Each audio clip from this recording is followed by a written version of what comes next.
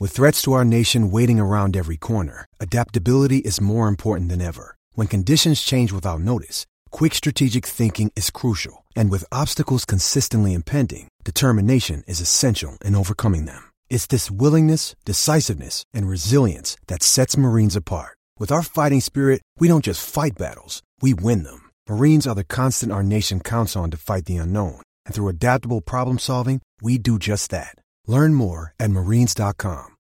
This episode is brought to you by Shopify. Whether you're selling a little or a lot, Shopify helps you do your thing, however you cha-ching. From the launch your online shop stage, all the way to the we just hit 1 million orders stage. No matter what stage you're in, Shopify's there to help you grow. Sign up for a $1 per month trial period at shopify.com/special offer, all lowercase. That's shopify.com/special offer.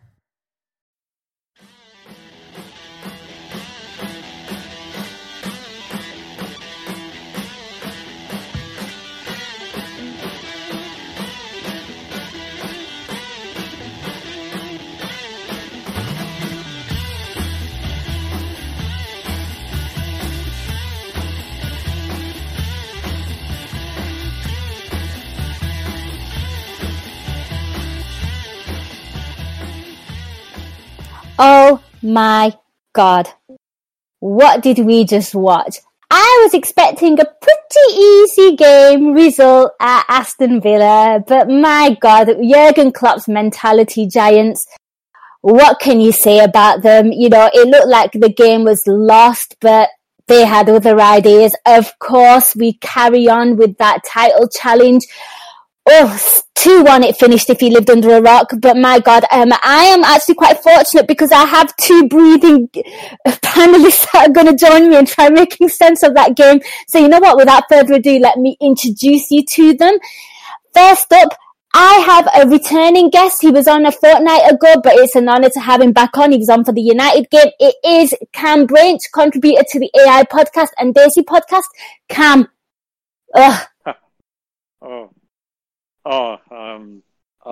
I'm just flabbergasted at all of that. That was just, in the end, an outstanding effort from the lads to come out with a win after that. It's just phenomenal, especially considering the game we got next weekend. To get 3 points today was as big as it could have been. That was just, like you said, mentality giants. So these lads just don't know when they're beat, do they? They're going to fight for every second of that game, and they were awful. You know, let's deny it.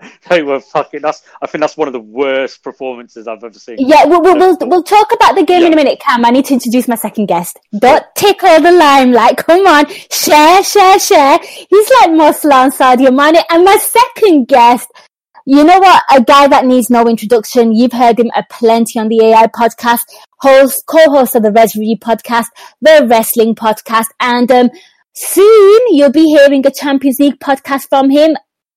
He, like I said, doesn't need an introduction, much like Cam. It is Mr. Andy Wales. Hello, Nina. Hi, I'm guessing you appreciated Cam going on his monologue there. Catch your breath. I'm not sure I'm going to make it to Christmas at this rate, and I don't know what's going to give in first, my liver or my heart. It's just too much. It is just getting too much.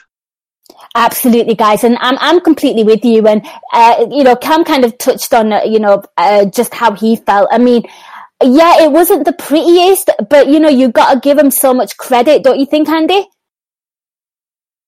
Yeah, you've got to credit the spirit and the mentality, as Cam mentioned. You have to credit that.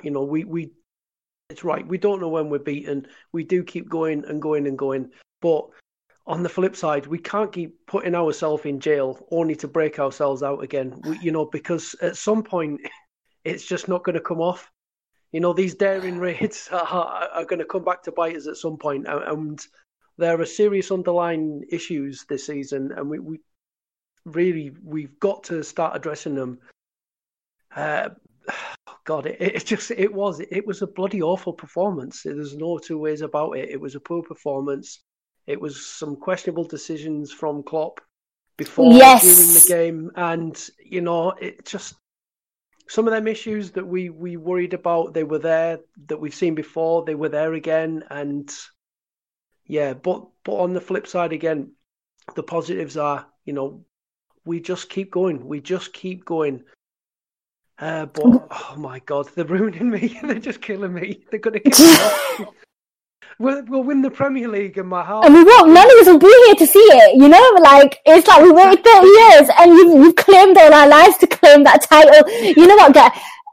Andy touched on something really good there, the team lineup. I think there was Cam, I'll come to you first on this one, because I think there was a lot of is Fabinho going to start? Because obviously it's risky business given the yellow card and how badly he'll be needed against Manchester City, because you need him in that battle. Klopp rested him, kind of fielded that a bit of a different midfield. There's some, Lovren starts, because obviously Matip starts, so he's gone with Lovren. Of course, he's gone for Lallana instead of Fabinho. I mean, talk to me about that. How did you feel about that? Did it make sense to you?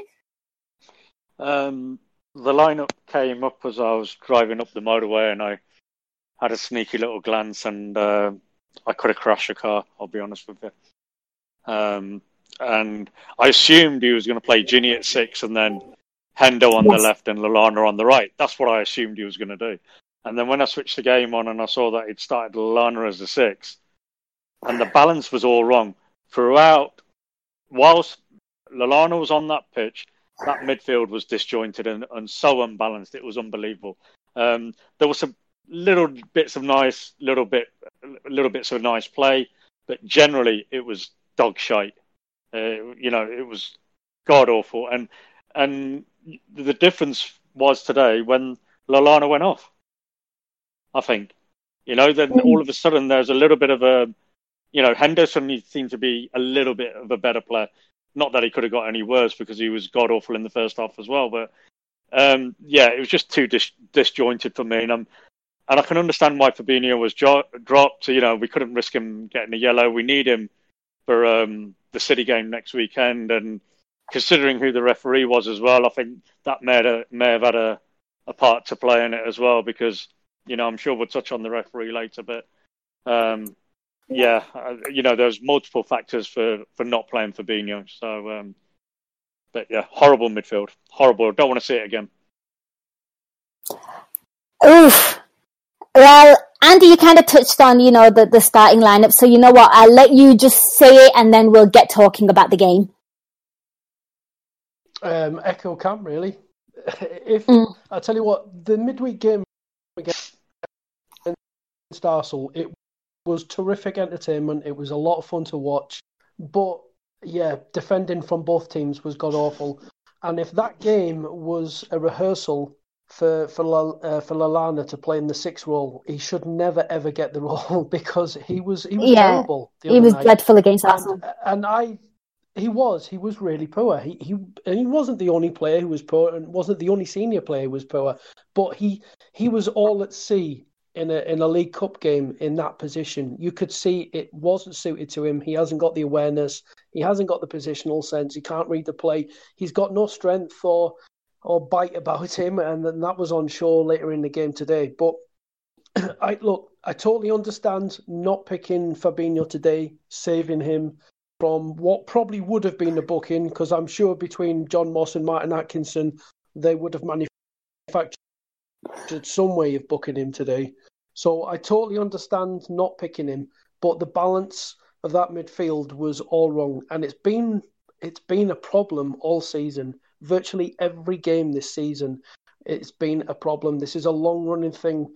This midfield, virtually every single game, the balance is not there. It lacks penetration. It seriously lacks creativity and penetration. They have been creating goals, though, Andy. The midfield have been chipping in goals in the last 3 games. I mean, before the Arsenal game, when we look at Spurs, United, and of course Genk, I think 4 of our 7 goals came from midfielders. So they have been chipping in. Yeah, we've got some goals, but I'm talking about the creativity, that whole balance of the midfield. Yeah, we're okay. We're chucking things at the wall and pushing and getting goals and breaking through sheer willpower at times, like today. That midfield, the balance was not, well, through this season, like you say, the midfield, there's been an issue with the balance. Henderson has been really poor all season. You know, and it's not picking on him. He's just been poor. He's been in poor form all season. But he got his start today. And Lallana, I'm just puzzled as to how he started this game. I thought it was a match that was crying out for Ginny to play in that 6th role and then us to start Ox. And if we want to protect him, we could maybe take him off after 60-65. Him or Keita, that it needed something a bit different in there. Lallana, I just don't want to see him. I really don't want to see him play anymore. He's not at Liverpool's level. He simply isn't at Liverpool's level. And it's difficult to make a case for him that he's at Premier League level, watching him again today. And that's not just picking on him. He's not been at it for a long, long time. He's had a lot of injuries and whatnot. But it was today, for me, that was all about the balance of the midfield. And that, just for me, was totally the wrong selection. It was too much of a gamble to put a guy in such a pivotal role. Because you think back to the 2018 Champions League final, and it was the one big thing that stuck out was that Jurgen Klopp knew he had to change that midfield. And the answer primarily was the signing of Fabinho, an out-and-out DM. And what a difference he's made to our midfield. He's arguably been our most creative central midfielder this season. And look how different we look without him in the team. Just very, very, very frustrating to see the lineup and then to see it unfold before my eyes because you just really expected it. Yeah, I mean, you know what? It's kind of strange because for me, the biggest concern was, is Fabinho going to start or not start? Luckily, he rested him. He needed to, he had to play a tactical game in terms of saving him for Manchester City because like Cam goes, and I think you said it as well, Andy, there would have been a way for the refs to get Fabinho into that book. And I think he would have ended up in the book today because of the nature of the game and the tempo of the game. I saw the lineup and I wasn't too asked about Lallana starting because I looked at the nature of Aston Villa. And if history teaches me anything, Lallana does play quite well against lower teams. Like he had quite a decent game last season against Burnley. I thought his confidence would be high getting the winner against Man United. I wasn't too concerned about that, but I'm with Cam. I didn't expect him to play in the deeper role considering, like you, Andy, I agree, it was a bit of a shit show against Arsenal. You know, I thought maybe he's going to be playing wide and, Ginny sits the deepest. I thought that could potentially work. I mean, there is just so much to talk about here. And I think we have a caller joining us. We've got some questions from our subscribers. I'll get to them in a minute. I think Gags will be joining us. Gags, you there? I don't know what the hell you've been talking about because I just popped in because I have a busy time right now with the family. It's the wife's 40th birthday. Happy birthday! Liverpool didn't ruin her birthday. I actually thought that it was going to be a really bad day. There was some negativity seeping in, and then you kept the faith. Definitely, you kept me going as well. And after 85 minutes, I just can't believe that we've just done this. Oh my God, how can we doubt? Why do we doubt? Why does that happen? Why? I don't get it. I mean, it's a constant thing. It happened to me today. How can we doubt what we saw midweek, what we saw now? This team just finds a fucking way to win crazy ass games. And it was the most frustrating game ever. Nothing felt like it was going right. The VAR decisions, fuck you, Moss. Fuck you, Atkinson. You can't ruin anything. Fucking go back and be a biased bastards for Man United because you can't even help them twats. They're fucking fucked. We are at the top of the league. City's coming up next week and we have a massive chance to go 9 clear. 9 clear. This is huge. Huge. And we have Fabinho ready because can we just talk about, overall, amazing. It's a great feeling to come back and win. But I want you to talk about how Fabinho is vital to this team because it looked a mess. The midfield looked a fucking mess. Even in control of the game, the whole second half, it still felt like it was a mess. We kind of spoke about Lallana in that role. Yeah, that's fine. It's not just Lallana, though. It's everybody. He makes everyone else tick. He makes... When we saw the game last weekend where he was passing those flighted balls over the top, all those things are now the people are expecting in the front three, are expecting shit like that. And everybody knows where he's going to be, but we don't know where Lallana's going to be. There's parts in that first half where He was roaming around the left-hand side and getting caught in the press, then roaming around the right, then going forward. There's nobody in the middle. So some of those counters second half could have been so critical. You know, we could have lost. Luckily, they didn't make the right decisions because that's what happens. We didn't do it either. But Fabinho doesn't let that shit happen. If he does, he takes them down, and that's exactly why he wasn't playing, because we can't risk it. But for me, the midfield is a problem. Now, when you say to me, why is Lallana playing? There was a lot of people moaning in the chat about it, but there needs to be an adult discussion about why. And the adult discussion is, and I want you guys to carry on with this while I go away, is that who played midweek? Keita went off injured. There's no chance he's starting when he's just gone off injured. Okay, that's just a fact. It's not happening. Ox played 80 minutes. He's not starting. It's a fact. You're all subscribers. If you're on this call and listening live, you'll listen to fatigue index like I do. You've learned like I have from that. He ain't starting. Not until he's built his chronic load. So forget that. Don't moan about it. Those two are not starting today. Then there's Milner, just played left back or wherever he played that day. He's not starting. He's aging. We can't afford our backup left back when Robbo can get injured or whatever, you know, is risky to get injured. So we've got to rest him, look after him. Who's left? Gini, Hendo, Lallana. We can't, it just, you know, what can you do? Hendo does not want to play, Rowan, at the 6. He made this clear last week. And I think Gini is probably more trusted than Lallana as an 8. I don't know, but I'll let you guys discuss that, and that's from me. But fucking hell, amazing. I know I'm finishing on that negative point, but not a negative point, but just a little bit of education for everybody that I think that's all he could do. Yeah, given the fact that he went all attack and guns blazing and, you know, played both of his, more creative midfielders midweek.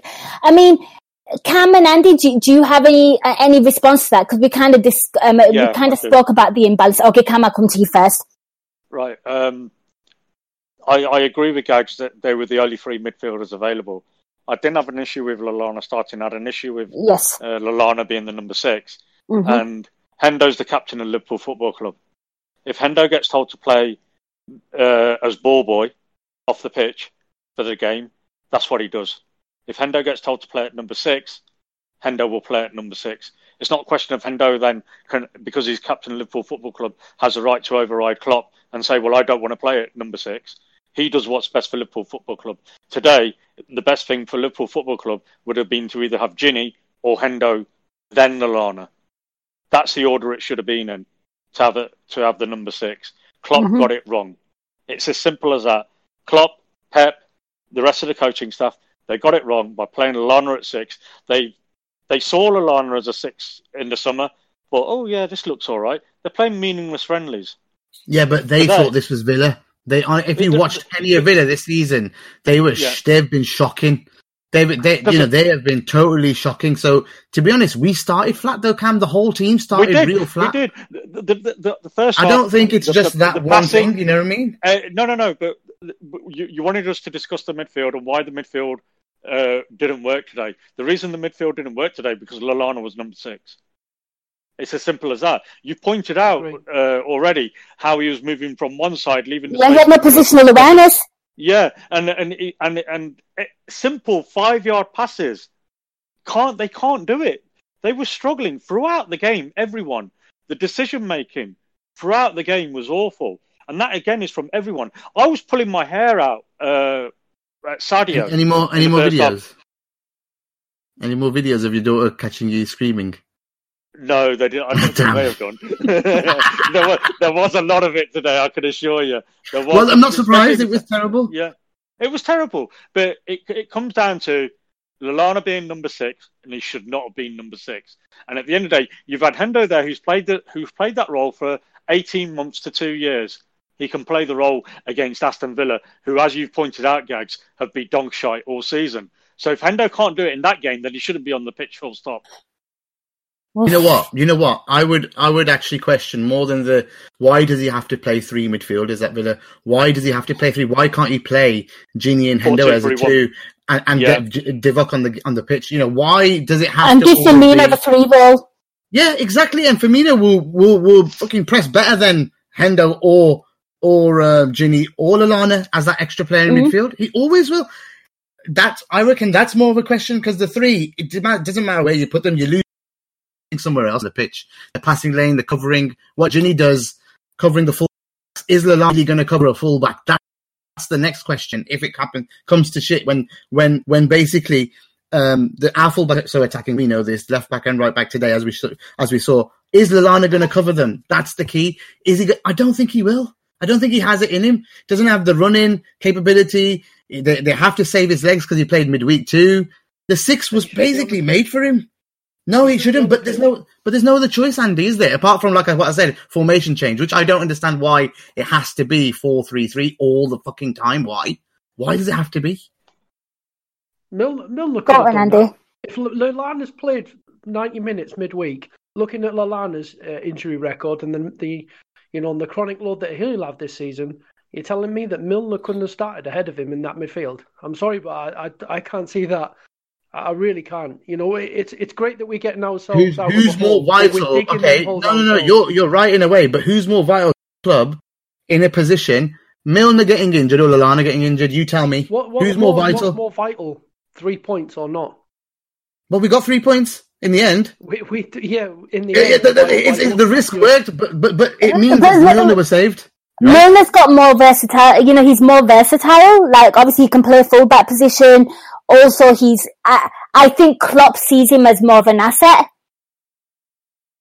I think I agree with Cam. I think Klopp and the coaching staff got it wrong. This I've got to agree with experiment. Yeah, for me, this idea in this experiment that he could play as a number 6, I'm sorry, but it's got to be written off as one of those things that you think and you try it out, and you know what, it didn't work, and you've got to accept it didn't work. For me, Ginny would have been more suited to that. Ginny can read the play. He's got really good positional awareness. And we've seen it before. He played that 6, and he's done it really well. He's such an intelligent player. And I think did he play against Everton? And he worked it much better. He what? Sorry. Sorry. Did he once play against Everton? Who? Ginny as a 6. He did it against City, if you remember. He did it against loads of teams, and we were outstanding. And then that's the point. You've got a ready-made replacement there. You're not understanding though. You're not understanding the point though, are you? Because at the end of the day, if they have to stick to the 4-4-3, which is what I'm making the assumption that we have to stick to 4-4-3, Lallana will not cover the fullbacks like the other two. That is it. Well, if he can't do the job on the pitch, then he shouldn't be on the pitch. Yeah. That's not my decision. I'm just giving you why I think he played in that shit role. Why he played that. If he's expected to defend the amount of space he would as a number 6, you're telling me he can't defend a more concentrated area of space as one of the 8? I don't think he'll cover. I just don't think he's got the legs. I don't think he'll be up and down the pitch like that. I think he tried to stay deep today, and then he got in the way a few times in the box, which is annoying as fuck. It was just, I don't know.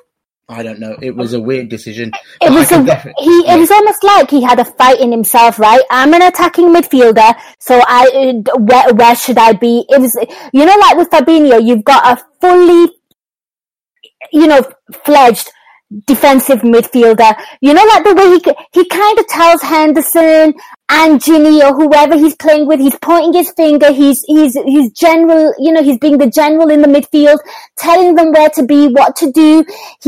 He just has that spark about him, and Lallana lacks that authority because he literally doesn't play it. Can I finish with the last point on this then? Because we've done a lot in the midfield, right? I would say after watching Lallana today, I would have started Curtis Jones over him and played Ginny or Hendo at 6. Curtis Jones has shown whenever he's played that he knows the system. He knows what to do. He has got the energy, as Gags is pointing out, and the capability to cover the fullbacks. Him and Robbo would have been ideal today. It'd be interesting to see. Yeah. Just, I mean, like Rowan's saying, it's a shout. Sometimes you have to play the youngster in one of those 8 roles. But why are we so rigid? Why can't we change to 4-2-3-1? Why can't we play something different? Well, it's Villa. I don't understand why it has to be 3 in the middle. Always. Why? I just wanted Origi to score so a fan could neck him again. Oh shit! Oh, God. Go on. Maybe Where Curtis else? Jones- Sorry, what were you saying? Yeah, maybe Curtis Jones would have been an option in a 4-2-3-1, or for me, reward him with a place on the bench because you look at that game midweek, and I'm sorry, but there was absolutely no merit of Lallana even being involved in the squad today based on that game.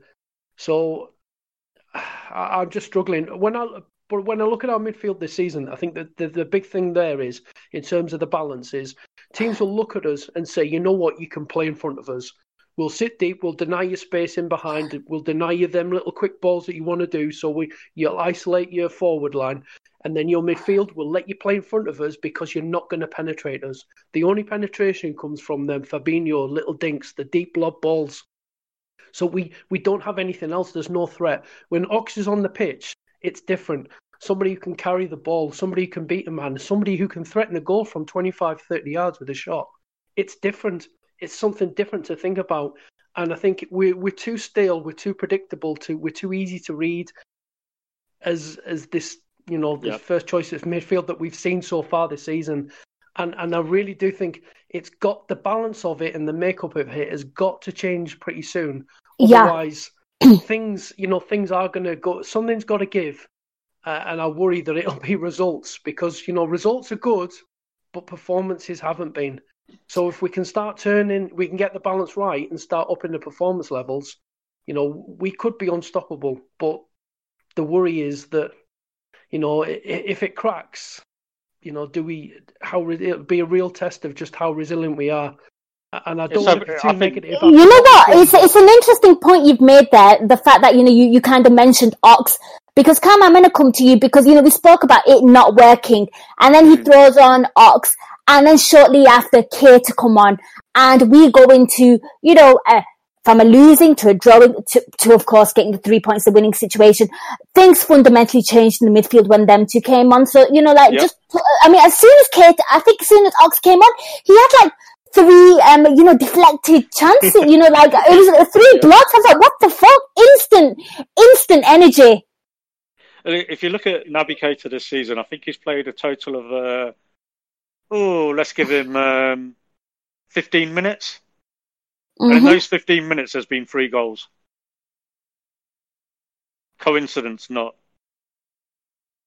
Think about it. I'm not saying it's all down to Naby Keita. But there's obviously a difference in the way we're playing when Naby Keita's on the pitch. There's obviously a difference in the way we're playing when Ox is on the pitch. We've said it before. All of us have said it. Everybody said it. We become a more progressive, attacking midfield.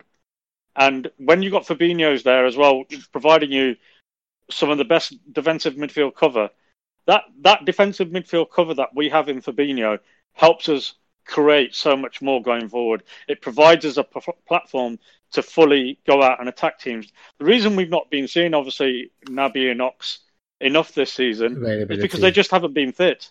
And once they get their fitness levels up, but do we know? For me, the worry is it's not costing us because we've only dropped 2 points. Can we move on now? Because I feel like there's plenty of the game to talk about. I know, just last point. It could cost us though, because that midfield, if them two are not available for any part of the season going forward, because this is just the first third, man. We're not even a quarter. We're only a quarter way through, and we're struggling to put out midfields to beat Aston Villa in normal time, without making changes.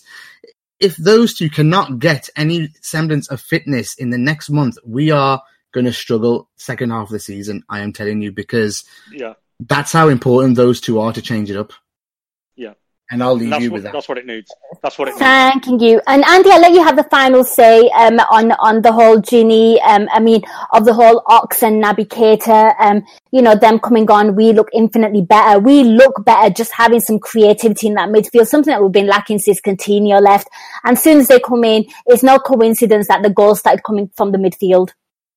No. Cam's right that, these cameos from Keita have been encouraging, but the real difference maker today was Ox stepping on the pitch. Instantly, that different threat, it was evident right from the moment he was on the pitch, it was different. And they had to change and move and come out of position, defenders, to close him down, because they know outside the box, we've seen it with, some absolutely superb goals in the last couple of weeks alone.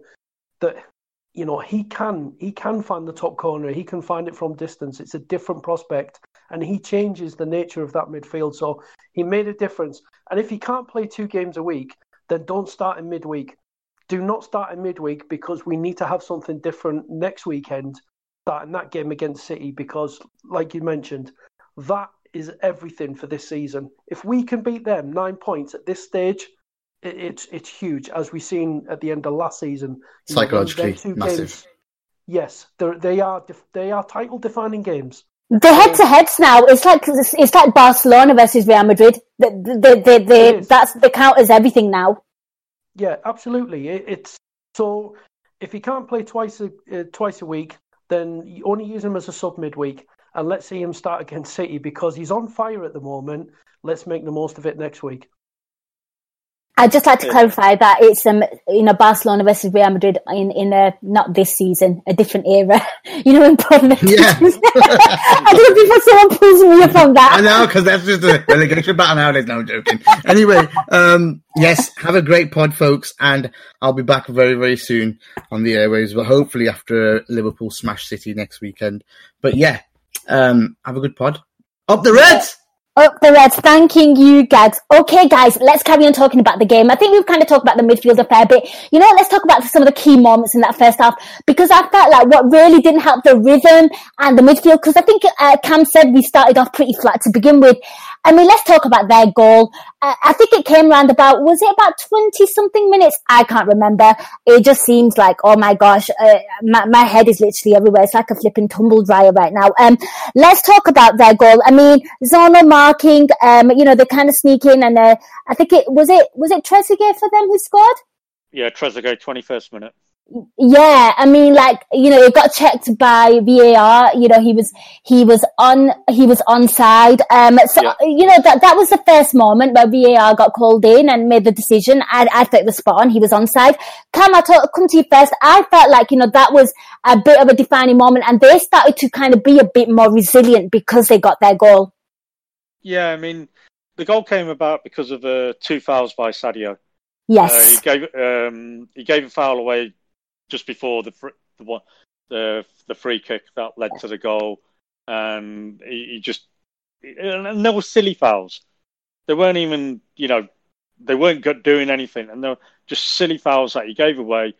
And we actually got caught out because we play a really high line on free kicks and from those sort of positions, because we want to try and make it, use VAR to our advantage, because more often than not, teams do go through and they do get caught up offside. Today, Trezeguet timed his run perfectly, but I felt Alisson could have done more. He just sort of seemed to fall backwards with the shot. It wasn't like it was a ferocious shot or anything like that. It was just more of a guide. The Trezeguet just guided it past him, and it came off his right ankle. Bottom of his right foot, and just went in. And if you look at him, it's like he almost got caught out thinking, should I come out? Should I not come out? And he should have come out and made himself bigger. And he just sort of froze and just stayed on the line. And I think ultimately it was a poor goal to concede because of the fouls. And I do really think Alisson could have done more with it. Yeah, it was a sloppy bit of play from Sadio Mane, 2 needless fouls. Andy, your thoughts on that? I mean, it was just like, oh God, we're gonna have to come back from behind again. It's just like, oh, like you said, how many times are you gonna get out of jail? But for me, that their goal was quite symbolic of how they were kind of playing. They were just like gnarly and horrible. Yeah. I mean, opening 10 minutes, they had 2 or 3 opportunities. So yeah, they did actually. They did threaten us early on, and a bit disappointing to give away a free kick, in dangerous areas. Personally, I like the high line. We use it in the youth coaching just because it gives more space for the goalkeeper. So if it gets floated into the box rather than everybody around the goalkeeper and the slightest touch and it can go in, it creates that extra bit of space. And obviously, having the luxury of VAR means you hopefully will catch the offsides if you're very disciplined with your line like we are, I'd like us to have reacted better. I'm not so sure on Alisson. I think it was a good ball, and that diagonal run makes it difficult for a goalkeeper. He just he just spreads himself out, and it comes off him. I don't really attach too much blame to the goalkeeper. For me, it's more of our reaction and the way we organised ourselves in terms of that ball coming across. And the VAR decision, well, at first I thought, when they're looking at it, the fans were booing the Villa fans because I think that they looked and thought, oh no, this is going to be given offside. But then you look closer and it appears maybe it's Virgil's boot that just to say plays him onside, millimetres in it. But hey, if it's black and white and the evidence is there, then you can accept it. But I'm sure we'll get to the Bobby goal shortly. Yeah, speaking of millimetres, let's talk about the key things that happened in that game. Roberto Firmino scores a goal. Literally, the linesman flags it offside. It goes to VAR. To me, it looked absolutely legitimate. His shoulder was onside with Miggs's, I think it was knee, if they kind of did all the angles. But here we are yet again discussing this piece of technology, and the issue isn't the piece of technology, it is the authoritative figures who are running it failing to make the right call. Gag said Moss and Atkinson combined tried to, screw over Liverpool. It didn't quite happen. It's absolutely frustrating because that goal was absolutely legitimate. Yeah, my initial reaction was in real time that Bobby was offside because of where he actually put the ball in. It was clear daylight. There was no issues there when he actually received the ball. But then when they went back and they did the VAR check, and you can understand why the linesman gave it, because Bobby was, all the linesman could see was Bobby. The defender was on the other side, obviously. So I don't attach anything to the linesman there for putting his flag up. But when you saw the VAR, and then they did the actual additional graphics to show the knee and the shoulder, and they've literally angled lines for you. Yeah, they've literally angled it to make it look like his shoulder is ahead of his knee. And if that doesn't show you how corrupt that these officials are in what they are trying to do, then nothing else will. That was a bad decision of the use of VAR as you will ever see. It was outrageous, and if there's some way that Liverpool or and every club needs to go back to the Premier League and tell them referees to get their fucking act together and give the correct decision. If it's offside, it's offside. If it's onside, it's onside. Don't make the line look like it's manipulate the line to make it look offside. That's outrageous. Oof.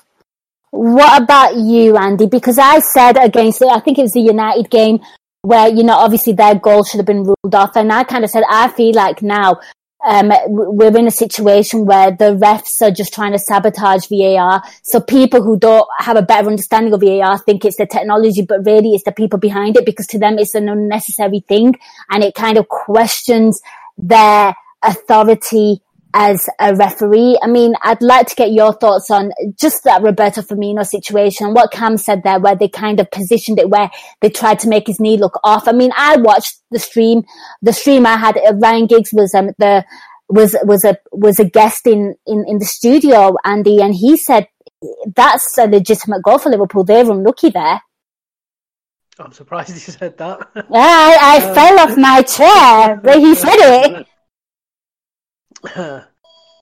Look, I always said my only fear about VAR in the Premier League is that it would be Premier League referees in charge of it, because they're not very good. Yes. Barring one or two, the standard of refereeing in the Premier League is it's quite shocking. Actually, it is very poor. And it's hardly surprising given the guy in charge of it was one of the worst referees of his generation in Mike Riley. But I've always felt that the referees are not corrupt. They're just bad. They're not deliberately bad. They're just really poor at their job. But I'm starting to question that. And today, especially with Martin Atkinson, that performance against United, I thought he was... I mean, I've always felt that he's a spineless referee. He won't make a decision that he thinks might court a bit of controversy. And he'll always err on the side of caution and go with the easier decision.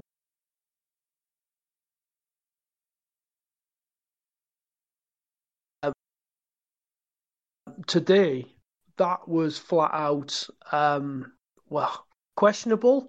I think is probably the safest way of avoiding being that while they were showing it in live, I was watching it live, and as they were showing it on the big screen, the Villa fans were booing because they knew that goal was onside and it was going to be given. And then you could see close up, the lines were there, the line with Bobby and the line with the defender, and the defender's line was just ahead. And remembering that level is onside, and then suddenly they zoom out and switch the lines around. And it's like, well, hang on a minute. And then we get decision, no goal. This is, this goes beyond being inept now. This really does go beyond being inept.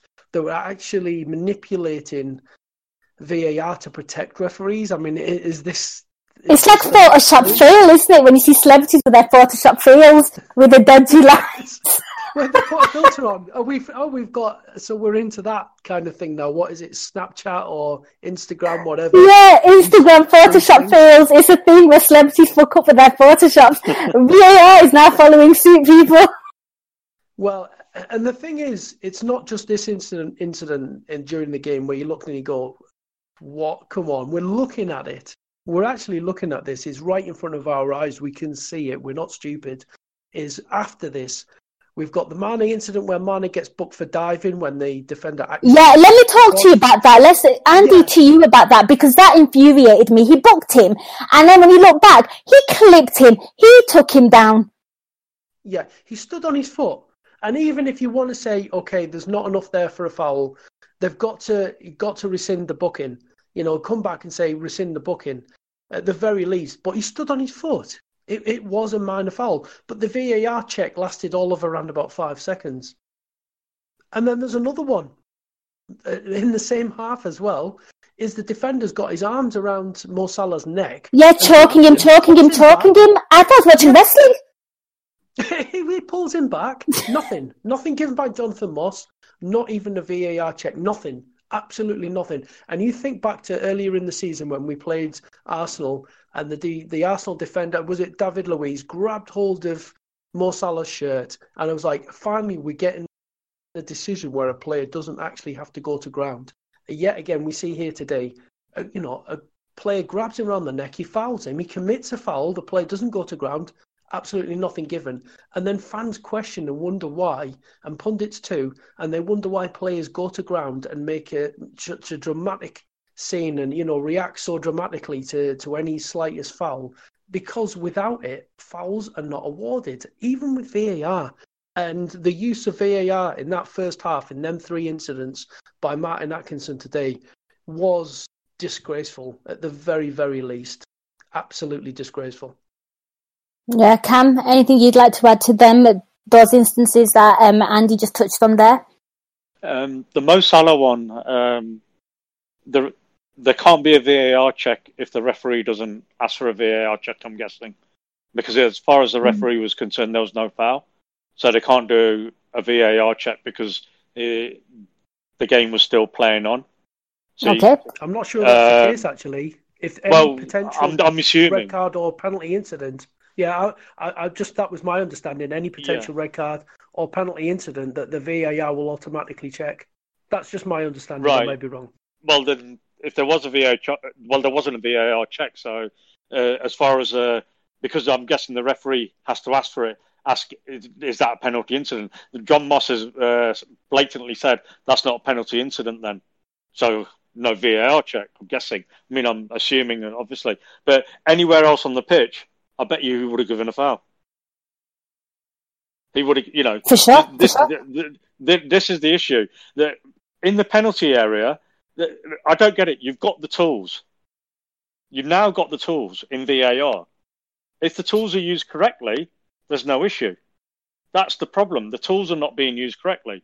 The referees are just stupid. Absolutely stupid. And we know this because, like Andy said, our referees are not very good. And that's why none of our referees go to the World Cup. Or they're just not good enough. The standard is shockingly poor. And as Andy said, Mike Riley is in charge of it. So what do we actually expect? So we've just got to live with it now until they decide that they're going to change things. I think last week I think they actually overturned a couple of the referees' decisions, didn't they? So it looks like they may be thinking we've got to now try and get the decisions right. Today they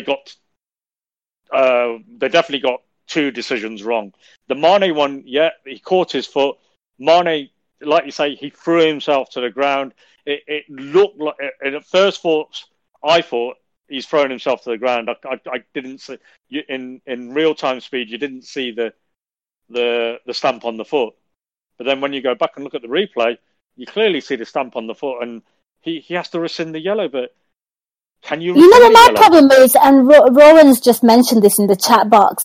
Like you kind of said, anywhere else a foul's given, and Cam, you said this, but why are they so hesitant in the penalty box? Now it's getting really technical because I think Arsenal versus Sheffield United, there was a grab on an Arsenal player, and I had James Pearce from The Athletic on Media Matters, and apparently the reason why it was a shirt pull, and the reason why it wasn't given was because the shirt has to be held in a triangular shape. Like, it is getting so finicky and ridiculous, and Roman's just pointing out here, I don't care about this soft pen bollocks. If it's a foul in the box, it's a penalty. If you've not made any contact with the ball and you've made contact with a man, I understand football from layman terms. It's getting too technical for me, and I'm sure plenty of people that watch football as well. If there's contact in the box, minor, whatever, if you've not made any contact with the ball, but you've touched the man, it's a penalty. That's how I believe it. Yeah, I mean, soft penalty. Okay, I don't ever hear anybody say, "Oh, that was a hard penalty." Yeah, this soft penalty business is quite frankly a load of bollocks. It's as Rowan has said, as you said, a penalty is a penalty, a foul is a foul, offside is offside. There's no grey areas. You can't be nearly pregnant. You can't be nearly pregnant. I definitely can't be. It's right though, Cam. This whole narrative of it's not enough of a foul. Absolute bollocks. If it's a foul, it's a foul. If it's a foul anywhere outside the box and you would give a direct free kick, then inside the box it's a penalty. And I don't care whether it's just a small foul or whether he's machine gunned him down with a machete attached to his back while he's done it. It makes no difference whatsoever. If it's a foul, it's a foul. If it's in the box, it's a penalty. Those are the rules. There isn't, it isn't written into the rules that it has to be a certain type of foul, and it has to be a very, very, very special type of foul and an excessive foul in order for it to be a penalty. No, those are the rules. You know the rules. That's just the way it is. Just all this bollocks about, it's a bit of a soft one. It's a foul. Okay, it's a foul. If it's a foul in the box, it's a penalty. You know what the punishment is. Don't make stupid fouls. No, for sure. And I'm with you. And those could have been like a legitimate goal for Bobby Firmino and a penalty which you'd expect Mo Salah to take to kind of convert. And Liverpool should have been 2-1 up there, at half time. I mean, I'm going to now kind of ask a question. I think it's from Tadiva. Let me just get it up. He asked a question because we are speaking about Mo Salah. And his question is, Andy, I'll come to you first on this one. He wants to know about Mo Salah. Do you think Salah is playing injured? Tadiva's theory is since the Leicester game, he's been playing injured, probably getting pain injections. Those wear off towards the end of the game, and that's why he's probably being subbed off early lately. With the busy schedule, I assume he's going to have to play until he can't anymore, or he just plays him the rest of the season with that niggle. So I can't see where in the fixture list where Mo Salah might get a break. Emre Can had to do something very similar for Liverpool, play through the pain, during the busy schedule. I mean, what do you think of that, Andy? Do you think he might be playing through the pain and he's getting pain injections there, which is a bit of a worry? It's quite possible.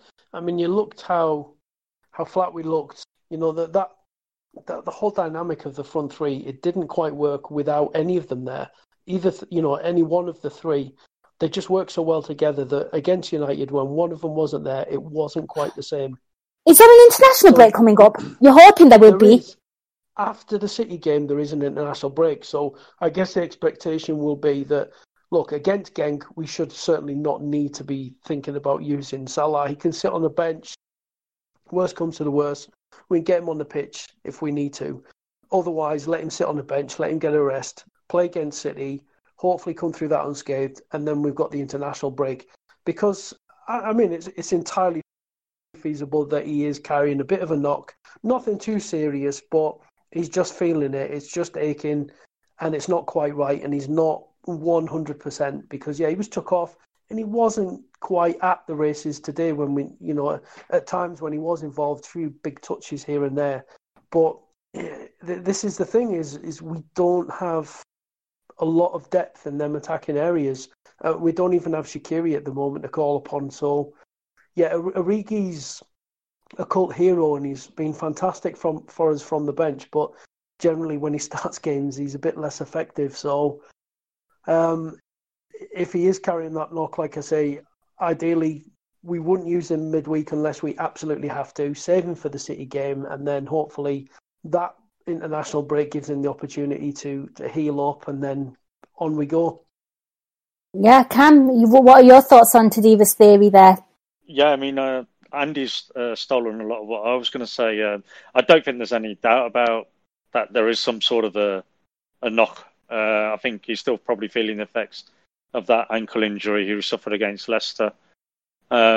He's not seeing a lot of the ball at the moment. And I don't know if that's because he's not quite getting himself into the right positions, or we're just shite at our passing, which we were today, at actually finding him. And he's not getting the ball in dangerous areas, and he doesn't look right because of the lack of ball he is receiving. So when he went off, I was like, I can't believe it. I would have taken Sadio off, because I thought Sadio, that was the worst game of football I've ever seen from Sadio Mane for Liverpool. But then when I thought about it at the time, I thought it's got to have to be because he's carrying a knock, and I wouldn't play him. I wouldn't start him against Genk at all. I would have him on the bench, like Andy said. Let him get as much recovery as he can during the week for whatever, if it is the ankle knock he's still carrying, because ankle knocks they don't clear up that quick.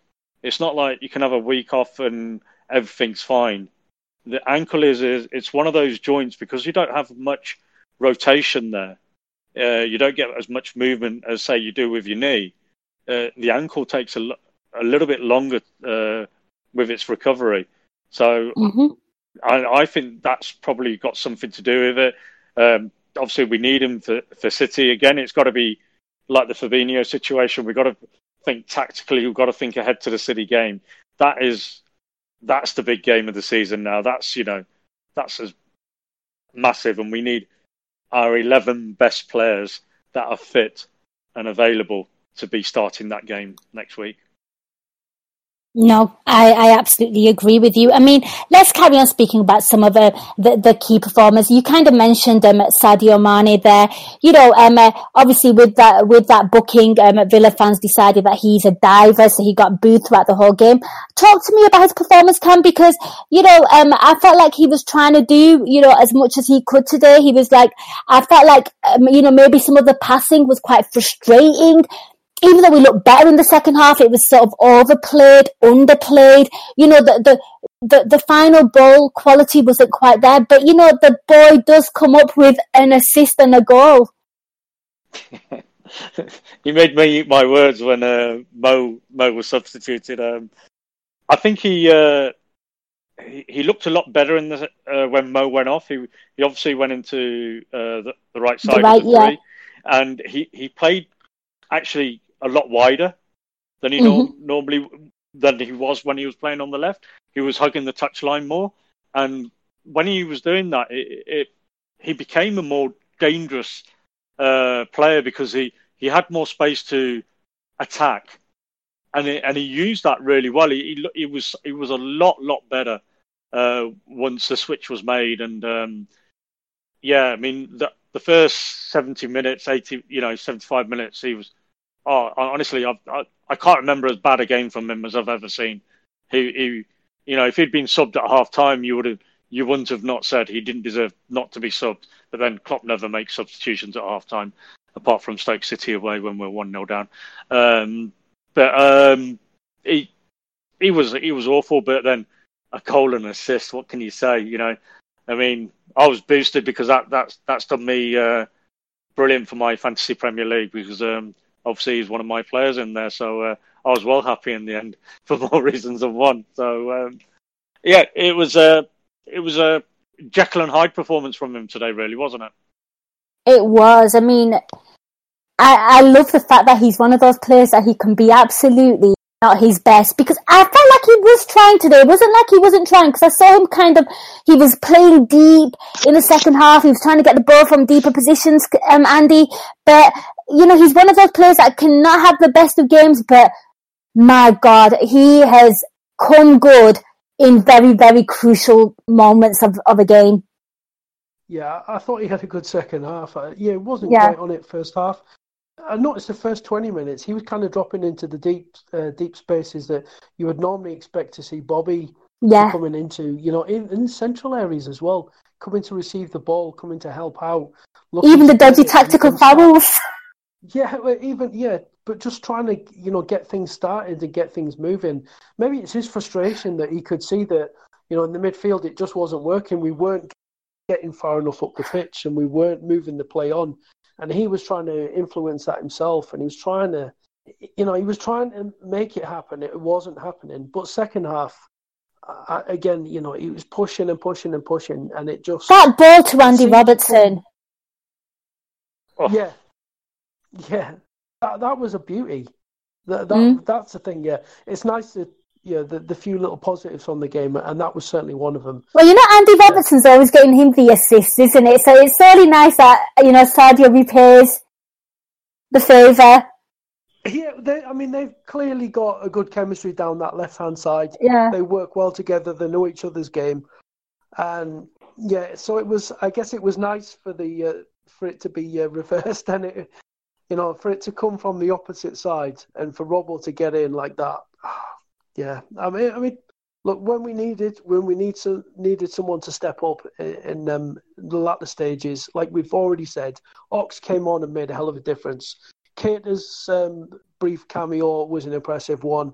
Sadio really stepped up to the plate, and it was nice to see as well that Robbo getting that equaliser. You know, someone who doesn't normally get many goals, but never stops trying, even if he's not playing well. He never stops working for the team. So no, he apps. Yeah, sorry. It was just It's nice to get some kind of reward for the amount of effort that some players put in. Yeah, for me, I mean, I know we were all frustrated, but for me, it still felt like a matter of when, not if, because even though, like, you know, there was a lot of overhitting and overcompensating, you know, with the final ball, I just felt like Liverpool were full on attack. I mean, literally every ball was sort of going to every Liverpool player. They were just, on a march. They had like some kind of momentum. And I felt like that certainly changed when Ox came on. There was a bit more urgency, a bit more accuracy. We just looked better. Cam, I mean, I'll come to you. I mean, we spoke about Andy Robertson and that goal. I mean, do you want to have your say on that before we speak about the other fullback? Andy Robertson is a phenomenal football player. He's pure grit, pure character, using a Brendanism. He's just wonderful. I mean, he doesn't stop. He thoroughly deserved that goal today. When your front three aren't quite on it and your midfield aren't on the pitch, to have the two fullbacks we have to do what they can do and to do it week in, week out, it's phenomenal. I mean, I felt the Villa were actually set up quite well and they stopped a lot of our creativity with our fullbacks today. And for them to still come away with a goal and an assist, it just tells you how good they are. I mean, that header, it would have been so easy for him to sky it over the bar or put it past the post that he bulleted it in. I mean, the keeper got a hand to it, but he was never stopping it. I mean, it was just brilliant. It was just brilliant. Can't say enough good things about that.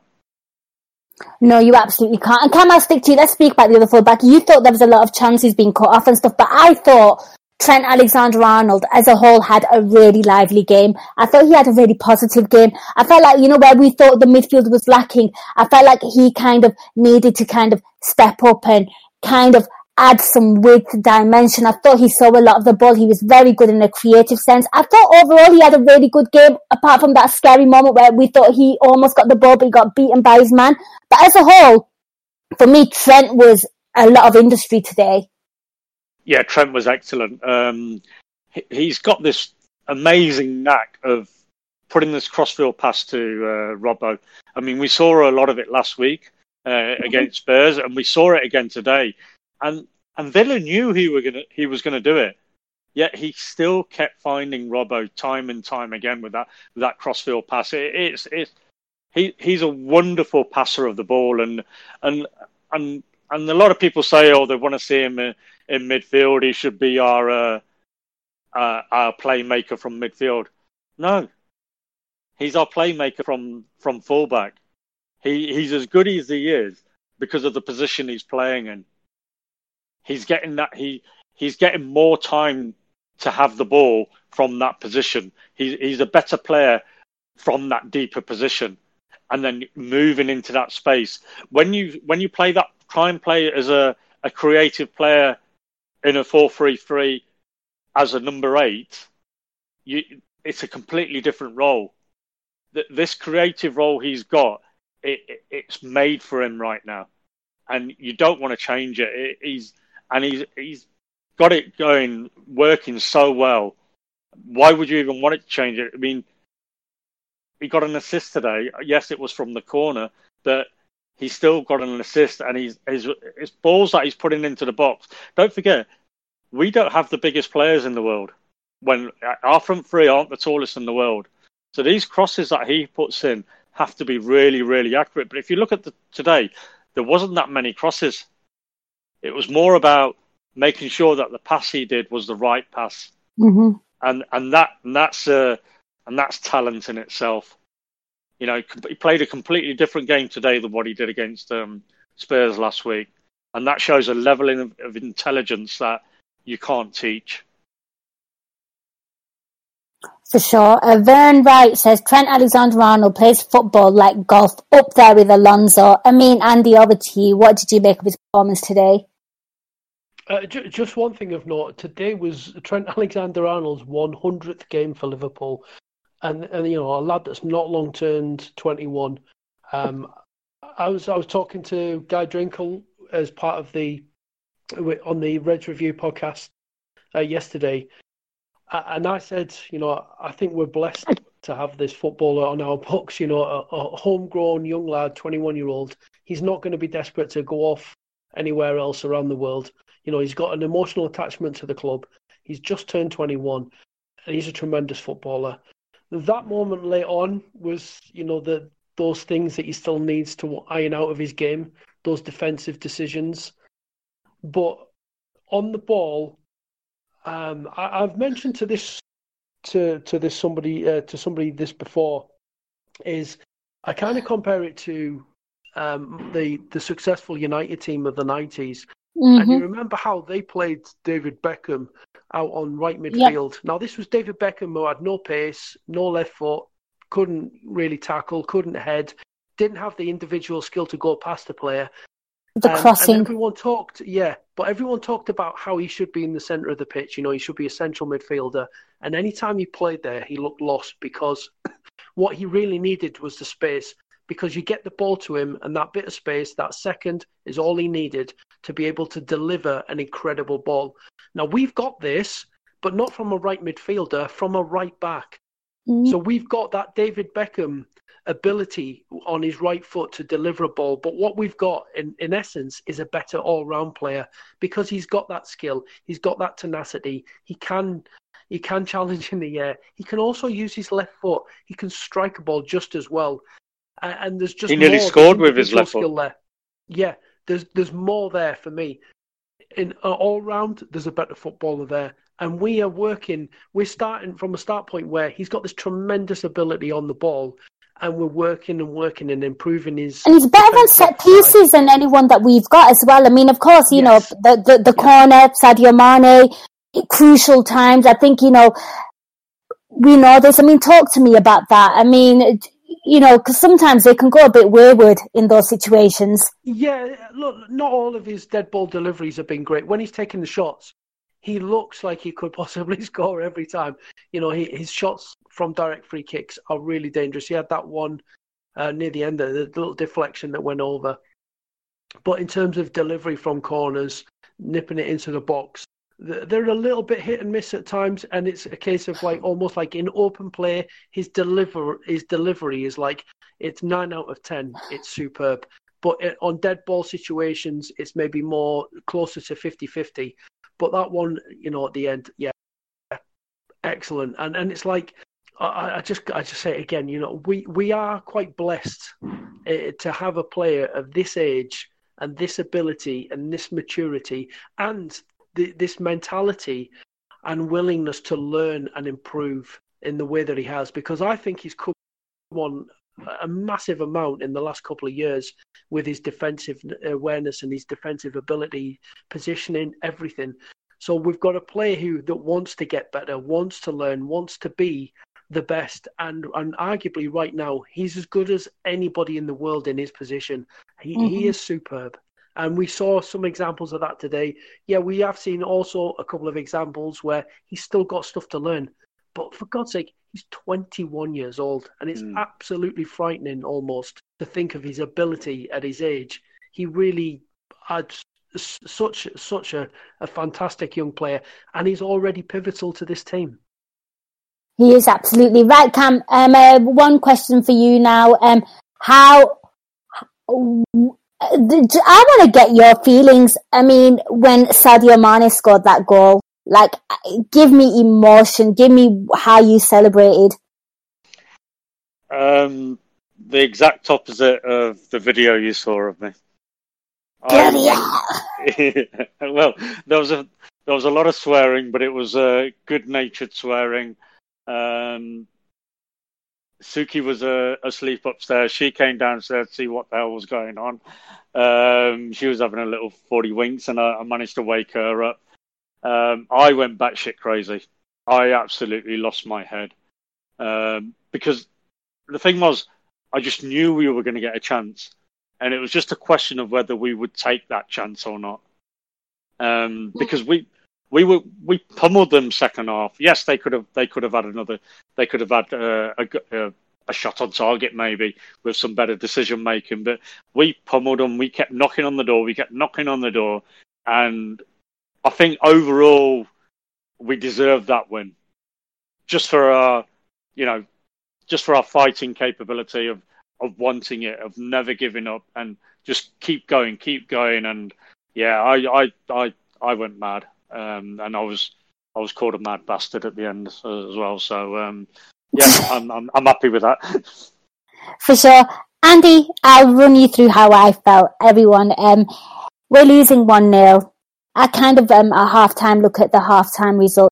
Man City are losing 1-0 too. So I'm like, okay, well, it's still 6 points regardless, Okay. But we're going to win this. I believe we're going to win this. And then obviously, we pull one back. So I'm like, yes, we're not fucking losing. We can do this. We look the better team. We're going to get it. And then for some reason, look at the City score, and it's 90 minutes there, and they're 2-1 up. So I'm thinking, fuck, we really got to get a goal. And when he gets that goal, I'm just like, oh my God, you're not keeping up because we're ahead, but retaining that lead.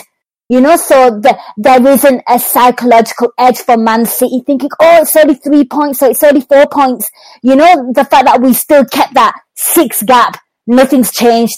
Come at us. It was just like, I can't believe that was an Aston Villa game, and I felt that way. I mean, how did you feel, Andy? I think I virtually burst a blood vessel in my forehead. On the first, I was very tactical and analytical. You two just lost your shit. Oh my God. But I kept saying, my youngest son was watching it with me, and he was getting frustrated and getting annoyed. And I said, I don't know, it's just the way it's coming. If we can get 1, we can get 2. Mm-hmm. And I just said, we can get 1, we can get more here. Once we break through, that'll be it, because it'll be hard for them to really sort of respond and come back. And I just think, that's it then. Once you get 1, you're on it. Because it was so much of attack v defence the second half. It really was. And oh my God, yeah. It's relief as much as I was screaming. And, yeah, my face was actually kind of turning a very similar kind of red as to the kind of people you normally see sat in the audience on Question Time. Oh, that is some image right there, Andy. You're painting an image. You know what? You kind of said it was attack versus defense in the second half. Yeah, you're definitely not a gammon. Absolutely not. Absolutely not. Chuck Ollie wants to know how good must Klopp's team talks be? I mean, at this point, he's got them believing. It's great football, but I'm sorry, a lot of it has to come from just not giving up. I've seen old Liverpool teams that would give up in that instance, and maybe forget losing 1-0, probably lose that game 2-1. Get the equaliser and then concede a stupid goal. We've all seen that happen. I mean, what must he say to them? Well, whatever he's saying at half time, he needs to say it before the game starts.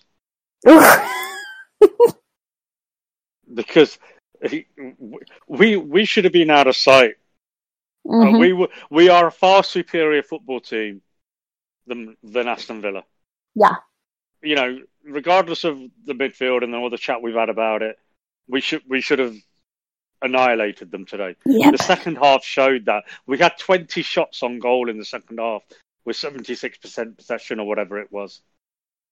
Why couldn't we have started the game in that vein and just put them under the cosh? Why do we have to go 1-0 down? How many times could we keep coming from 1-0 behind to win games? I mean, we're the masters at it. We are the mentality masters, and the halftime team talks are, there must be so many boots flying around that changing room, so many cups of tea are going up against the wall and whatever. But we need to start games on fire. Next week, we need to start that game on fire. We need to be right in their fucking faces and let them know. We will be. I have no doubt about it. That's the one that they fired up for. Andy, your thoughts on what Klopp must say to them? Because obviously, you know the guy pretty well. He's had some drama at Dortmund. He's that kind of manager. I mean, he's got them believing something. Those opening 15 minutes of the game, we had something like 70% possession. So we had a lot of the ball, but what we were lacking was that penetration. So once Villa had scored, obviously the onus was on us to break through, and they were sinking deeper. And that second half, obviously they're sinking deeper and deeper and deeper. And yeah, whatever it is that Klopp is saying at halftime, like Rocky-esque speeches, I don't know, but obviously it's working. But there's definitely something within that mentality of this team that you're not going to have. We're not going to be beaten. You're not going to have us. We can come back. We can come back. We can come back. I don't know that this. We didn't have a single clean sheet throughout the month of October, and again we've not had a clean sheet today, and it's that kind of became a thing last season. We had lots and lots of clean sheets. We were so good defensively, you couldn't break us down, and then because we could keep clean sheets, nobody felt that so many teams would think, well, you just can't score against them. And it's that psychological thing. You felt like you couldn't score against us, but we could score against you. Even if it went to the 85th minute, 80th, 85th, 90th, 90 plus 6 minutes, we could score. The problem we're giving ourselves this season is we are letting them goals in. So we're kind of giving ourselves that little bit more of a mountain to climb. And it is fantastic, that we can turn things around, but we just can't keep putting ourselves in this position. We really, really can't. And a team like Man City, I think Cam is absolutely right. We've got to start in the right vein. We absolutely have to start in the right vein. And we can't rely on a halftime team talk or a great second half performance. This has got to be something from the off. Everything's got to be right. It's got to be on point, because there's just so much resting on it. And like you mentioned, I think it's a key thing here is, we're looking at, half-time, we were losing, City were losing. At the 90 minutes, City were winning, we get it back, we're winning. Can you imagine that psychological damage to City if we can then ensure that next week that we start positive, that we're all over them, that we go ahead, because then the pressure is all on them. It's Anfield as well, and it's going to be loud. Everything is going to be for us, and that's why those 6-point advantage was huge. Exactly, but think of that on them. Instead of us having to come back, if they're a goal down, it's 6 points behind, a goal down at Anfield, that kind of pressure on them, that psychological advantage, there is so much to play for. And I just don't want to be relying on great halftime team talks and last-minute goals and Origi doing the magic and all this sort of stuff. It is fantastic and it's brilliant and I love it, but I don't want to feel like we're going to the well one time too often. We really need to do. We need to slap them from the beginning. Yes, but we also need to be that team that we were last season in terms of we were so difficult to score against. You couldn't score against us, but this season you can score against us. And we really need to start to go back to being that team that it's so difficult to score a goal against Liverpool. It's so difficult to do that. Like I said, no clean sheet for over a month, and we've got to start changing that. Yeah, I'm sure we will. Hopefully the next, the game, I think we start off pretty positive in my opinion. I think that's how it's going to be. I think the players will be fired up as well, given the fact that, they almost won it. They lost it by a point. I think all those things really, really do play into it. Guys, we've come to the end of the show. Who was your man of the match and why? Cam, I'll come to you first. Adam Lallana. No. Now can I have your joke shout? That was your serious one. Now you get one. Yeah, the joke one would be Trent. Yeah. He was head and shoulders above everybody else on the pitch for us today. Robbo with the goal would have been a close second. I thought our fullbacks were excellent throughout. I mean, like I said, like I touched on earlier, I thought Villa did well to stop them being as creative as they were. But they still came out on top, and Trent was head and shoulders above everybody on that pitch today. Unbelievable performance for a 21-year-old. Yep. What about yourself, Andy? I'm going to say Ox. Just because I think he totally changed the game for us. When he came on, he changed it. He upped us a level. Yeah, we were knocking at the door, we were pushing, but we weren't pushing hard enough. We weren't asking the right questions. Ox came on the pitch and suddenly everything changed. It just changed, and he made such a difference to us today. So for that cameo, for me, he was the biggest difference maker. So I'm going to give it to him. I love it. That is such a left field shout as well, and a sub as well. You know, I absolutely love that. It's a really tough one for me because, you know, Trent played the entire game, and I thought even bad he was one that was still trying to make things happen. But then you have a player who instantly has a positive impact on the game. It's really hard. I think they're both excellent shouts because there aren't many, you know, there aren't an awful lot of great shouts. I am going to give it to Trent because I felt like he kept it throughout. Had Ox played, you know, the entire game, I'd probably give it him. Guys, I'm intrigued to know your thoughts. Who would you give it to and why? Tweet us, let us know who was your man of the match. This is the end of the Nina Kauser show. A massive thank you to all the people that sent in their questions. And of course, Gags for calling in. Cam, anything you'd like to plug? We haven't done a main pod for a couple of weeks. We've just had scheduling issues where one of us isn't available or two of us are not available. So hopefully Monday or Tuesday, all being well, we'll get a main AI pod recorded for you guys. Awesome. Can't wait for that stuff. I think people absolutely love hearing it. Cam, Trev Downey and Carl Corpax, so do check that out. What about yourself, Andy? You are so busy, so I'm just going to make myself a cup of tea. Oh, you're too kind. Yes. The latest Reds Review audio magazine podcast is out right now. Myself and Guy Drinkle talking about all things October LFC related, and also looking ahead to what November holds in store for the club.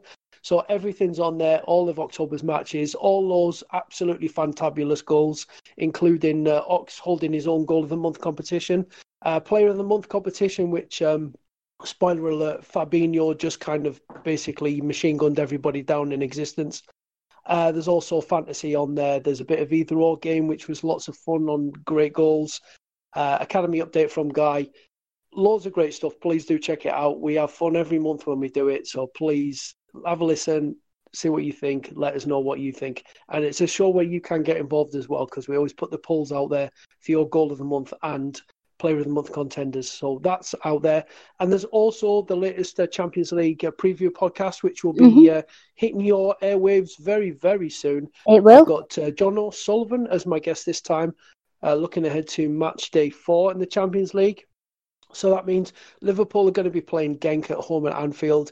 And obviously there's a big game also in terms of the group with Napoli and Salzburg, and so much more going on in the Champions League as well. So we kind of look at everything that's happening, not just Liverpool. So it's a little bit more of like a magazine type format this season. So please do check that one out ahead of Liverpool playing Genk on Wednesday night. So, and yeah, that's pretty much it from me. You know what? I've even drank my cup of tea. I was just thinking I could have had a coffee at that time as well. I know, the guy pulls out a scroll of all the things he's done. I mean, once again, guys, keep it locked on AI. Keep it locked on AI Pro. So much fabulous content coming your way. If you personally want to kind of, I'm doing something, I'll be doing Euro Incision on AI Pro. On a personal note, I have, if you have Instagram, do check out my Instagram page. It's the Nina Kauser Show. I post daily videos. I'm going to have a lot to say about this game as well. I post like 5 days a week. Check it out. I'd really appreciate your support in this. It's just a little passion project of mine. But guys, thank you so much for listening. I hope you enjoyed, you know, the contribution of Cam and Andy. I thought they were excellent. I'm sure you did too. I will be back for the big one against Man City. Till next time, up the Reds.